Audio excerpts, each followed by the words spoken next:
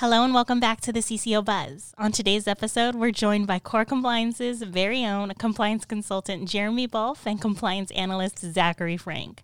They're with us today to discuss their latest article that is due to come out later this month, which covers the new NASAA model rule on continuing education requirements for investment advisor representatives.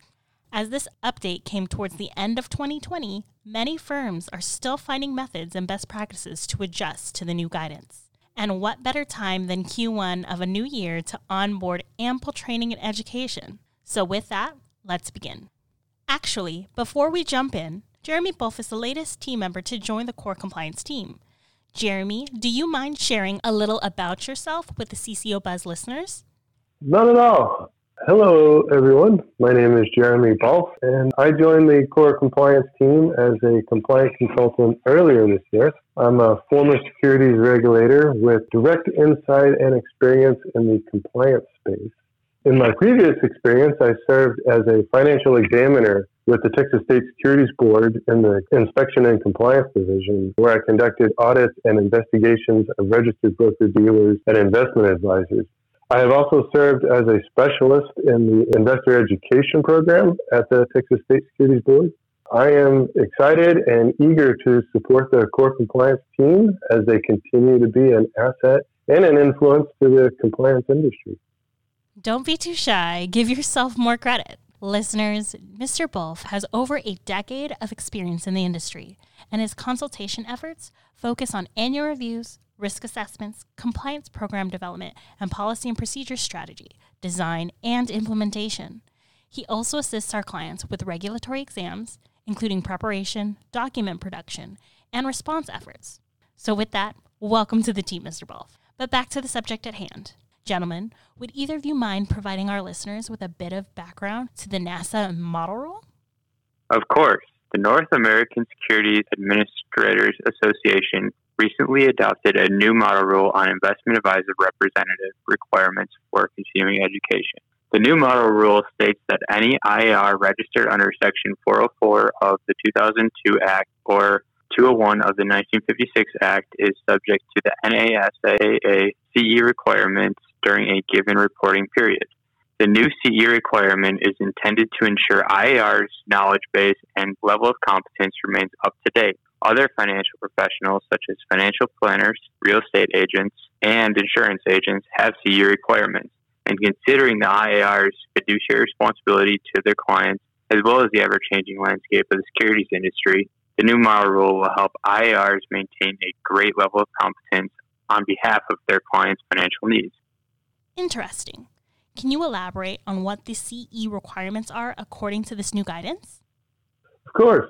The model rule has two components to cover products and practices as well as ethics. IARs are free to choose the courses to fulfill the CE requirements so long as the content meets the credit requirements and the CE course provider is approved by NASAA. Currently, any vendor, broker-dealer, investment advisor, or state may apply with their CE course material for approval by NASAA to be considered an approved CE course. NASAA will be partnering with Prometric to standardize the content and estimates that the CE program and materials will be approved and available by the end of the second quarter of 2021. Yes, and beginning in 2022, any IAR registered in a jurisdiction that has adopted the model rule will be subject to 12 continuing education credit requirements, of which 6 must be products and practices and 6 must be ethics and responsibilities. Newly registered IARs will not be required to fulfill the full 12 credit requirement in the calendar year in which they are registered, but will be subject to the continuing education requirement in the next full calendar year. Any continuing education credits earned in excess of the requirement will not carry over to the next reporting period. That's something to consider, as I'm pretty sure those in the industry will want to carefully plan to ensure not to go over, but to also be mindful of the latest educational opportunities available to stay competitive. But what happens if an IAR changes firms, misses the credit requirements, or terminates registration? That's an excellent consideration, especially in today's fluid market. But from my understanding, any CE credits earned and reported will be reflected in the IAR's course transcripts on CRD and IARD. So if an IAR moves to another firm, the CE credits earned prior to re-registering with another firm will still apply towards the annual requirement. However, if an IAR does not meet the required 12 CE credits for the year, all credits earned in the following year will have to apply to the previous year's deficiency until the requirement is met. So, for example, if only 9 credits are earned and reported in 2022, then the first 3 credits earned in 2023 will have to apply to the 2022 credit requirements instead of 2023.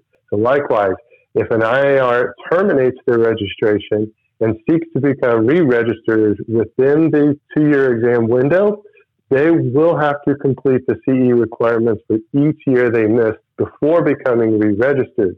However, in lieu of taking the CE courses, the IAR may retake the Series 65 or 66 to satisfy the requirement. Wow. That's a bit to consider, as movement, jumps, and career moves are expected in any advisor's professional journey. But what about instances where they're registered in multiple states? We can't give everything away in this episode. I think it's best if listeners wait for the release of our article in the coming days. Don't you think so? I agree. There are multiple factors to be considered, especially when it may impact registration renewals. But again, if the listeners want more insight, they can always reach out to the core compliance team for added insight or guidance on how to navigate this semi-new requirement. If you'd like any additional information or to discuss your own firm's approach to CE credits, please don't hesitate to reach out to the core compliance team at 619-278-0020 or at www.corecls.com. Well, there you have it, listeners. If you want to know more, I guess we'll have to wait for this month's Core Compliance Risk Management Update. Thank you for joining us today, gentlemen. Well, that's it for this week's episode. If you'd like additional information, please check out our website at www.corecls.com. You can also follow us on Facebook, LinkedIn, or Twitter at CoreCLS. Thank you, and we hope you tune in to next week's episode of the CCO Buzz.